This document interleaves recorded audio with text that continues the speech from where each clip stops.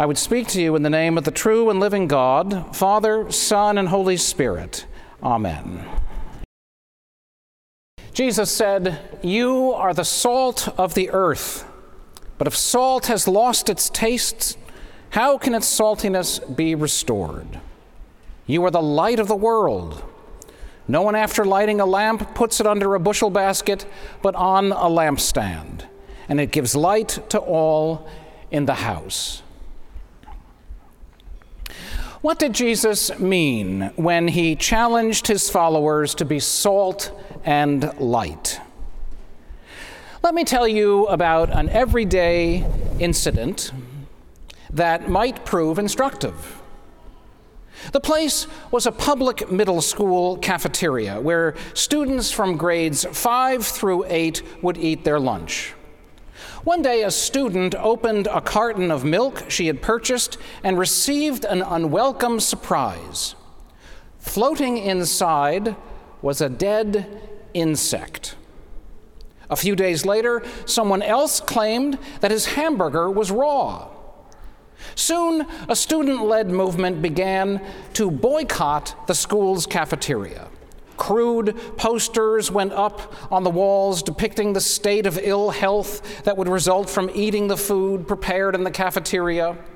Sure enough, on the day that the boycott was to begin, the line that usually backed out into the hallway and took forever to get through was barely a trickle. The boycott was working at all lunch periods. The students were proving their point. Finally, after a few days or so, the vice principal of the school addressed all of the lunch periods.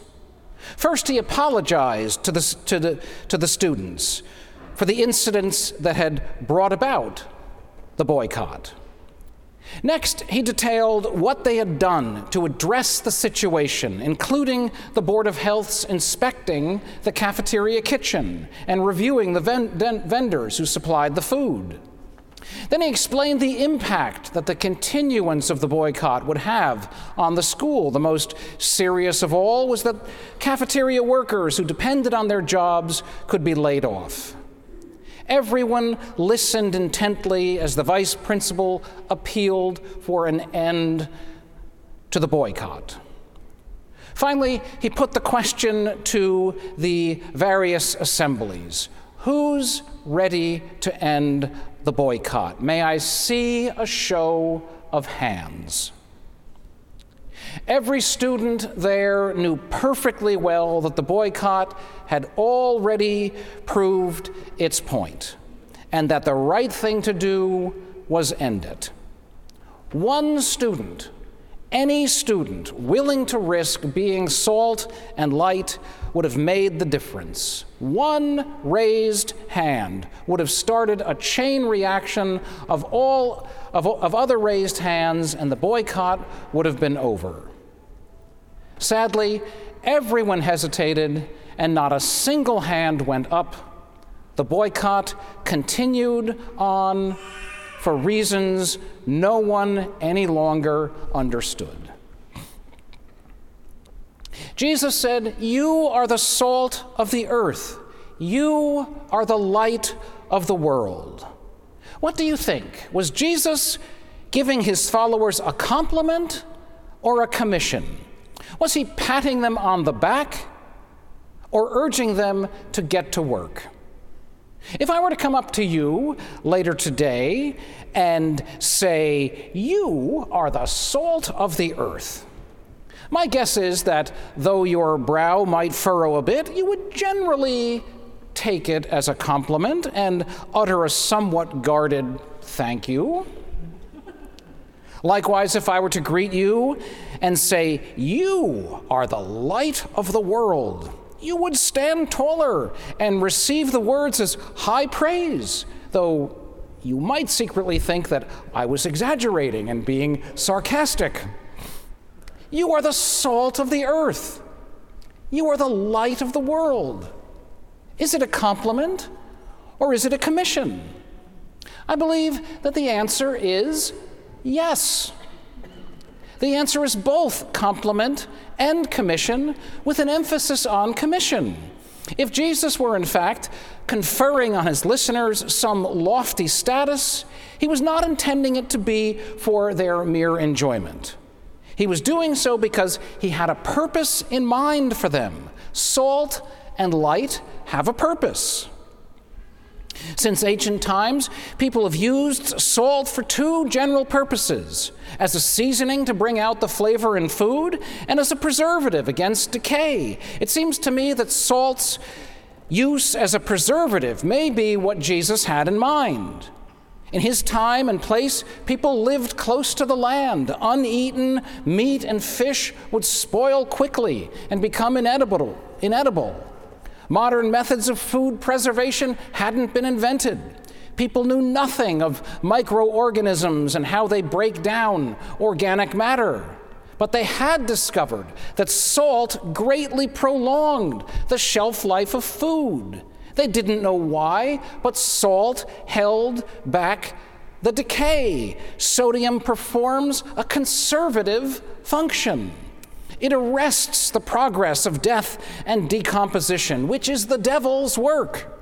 Thus, salt participates in holiness.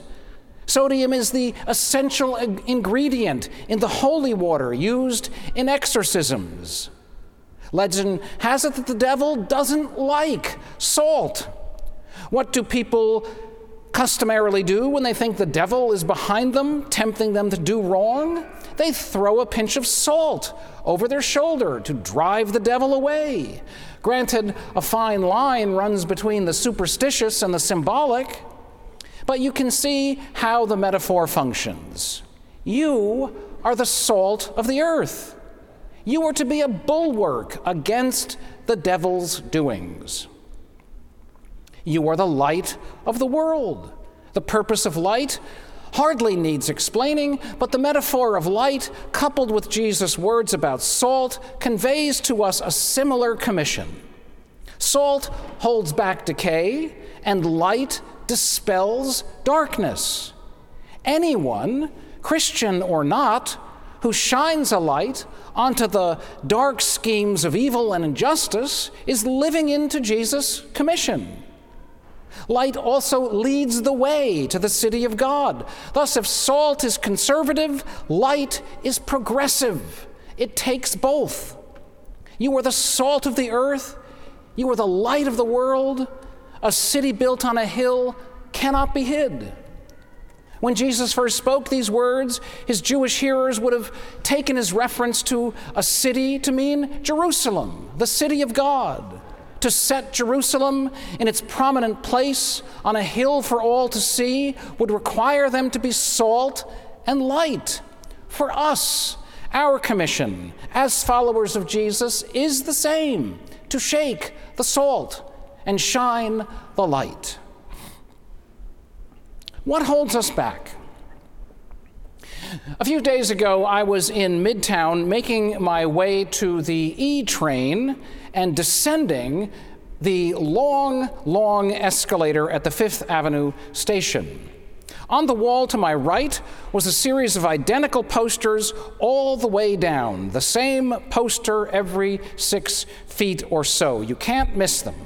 If I recall, the ad was for some sort of insurance firm. I don't really remember, but the slogan itself is what stuck in my mind. It declares, "We'll always get the future wrong." Down I went with the constant reminder, we'll always get the future wrong. It made me wonder if what holds us back from being salt and light is fear that we'll get the future wrong. I suppose in the small world of a middle school cafeteria, it was fear of getting their future wrong that prevented the students from standing up for what they knew was right. It was fear of the social ramifications they would incur by breaking ranks with the others and raising a hand. No one was willing to be salt or light. In Memphis, Tennessee, last month, none of the police officers involved in the arrest of Tyree Nichols was willing to be salt and light and stop the savage, fatal beating of an unarmed citizen. No one was willing at any moment to break ranks with the other officers and shout out like a trumpet, "Stop! This is wrong." The powers of death are always counting on people not raising a hand, not standing up, and not persevering in resisting evil. Speaking of evil, Vladimir Putin is counting on the West, growing weary of his criminal war and leaving Ukraine to his own devices. He's counting on the world being like the priest and the Levite on the road between Jerusalem and Jericho, passing by on the other side and looking the other way to avoid a helpless traveler beaten and bleeding in the ditch. Only the Samaritan was willing to shake the salt and shine the light and reverse the downward trend. Jesus ended the parable of the Good Samaritan by saying, "Go and do likewise." It's clear enough. But you and I may feel completely inadequate to the task of holding back the evil powers of this world. You may feel underpowered to dispel the darkness of those who corrupt and destroy the creatures of God. So down, down we go, always getting the future wrong. Well, take heart. The promise of the gospel is that Jesus never commissions us to a task without giving us the means to accomplish it. In today's reading from 1 Corinthians, which admittedly is a mouthful of a reading, we've heard St. Paul describe how we have received not the spirit of the world, but the Spirit that is from God, so that we may understand the gifts bestowed by God. We have received the Spirit and the gifts of God. As Martin Luther wrote in his great hymn, and here I'll paraphrase, "The Spirit and the gifts are ours through him who sides with us." If we truly believe that Jesus commissions us to be salt and light in the world, then it logically follows that God cares about how things unfold on this earth. Not only does God care, but God intervenes. In fact, God gets personally involved in restoring, quickening, soothing, and blessing a bruised and battered world. How? Does God tinker with the laws of nature? Does God stop bullets in midair? Is God given to the grand interventions that leave no doubt who's in charge and assure that history goes the way he wants? I'm not putting any limits on God's divine ability, but it seems to me that God most often chooses to work in a different way. God, who is Spirit, merges his Spirit with our spirits to raise up willing people to be salt and light and accomplish his purposes on earth. God sent the Spirit and raised up the prophet Isaiah to be salt and light and rail against the injustices taking place in Jerusalem, the city of God. Shout out, do not hold back, lift up your voice like a trumpet. God sent the Spirit and raised up the Apostle Paul to preach the gospel to the Gentiles and establish churches wherever he could travel. I believe the same Spirit of God is at work today among us. Later on today is the annual meeting of the parish. So it's an appropriate moment for us to take stock of how we shake and shine. It was in 1808 when Trinity Church established us downtown, directly across the street from themselves. Since then, we've moved uptown, built this inspiring edifice to the glory of God, and ministered to waves and waves of immigrants Entering the United States through Manhattan, we established Grace Church School, and in partnership with them, the Go Project, to reach children and families falling through the cracks. In recent times, we've sponsored and built 2 houses with Habitat for Humanity. Little by little, we've been restoring the glorious interior of Grace Church, and will soon begin some exterior work on the parish house. We keep the church open 7 days a week, something that can't be said for other Episcopal churches in the city. It's not a competition, but it sort of is. With volunteer hours and financial grants, we support the Red Door Place so that our neighbors in need may eat. God intervenes through us. Let me say it again. God, who is Spirit, seeks to merge his Spirit with our spirits and raise up willing people to be salt and light to accomplish his purposes on earth. It's why we pray, why we receive the sacrament, why we read and study the scriptures, to receive the mind of Christ, to merge our spirits with God's Spirit and say, "Here we are, Lord, send us." I think again of that middle school cafeteria where no one was willing to be salt and light. No one raised a hand when it was clear that it was the right thing to do. I've always regretted that I didn't raise my hand in the moment. You see, I was a student there. I was largely a spectator of the controversy, having had nothing to do with organizing or really even participating in the boycott. I always brought my lunch from home, not because I wanted to, but because my parents said it was too expensive to buy lunch at the school cafeteria every day. Even still, one raised hand, my raised hand, could have ended the boycott. Everyone knew the right thing to do.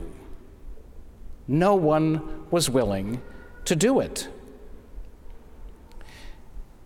Jesus said, "You are the salt of the earth. You are the light of the world."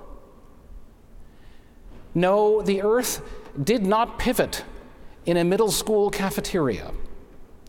The world did not turn on our failure to act.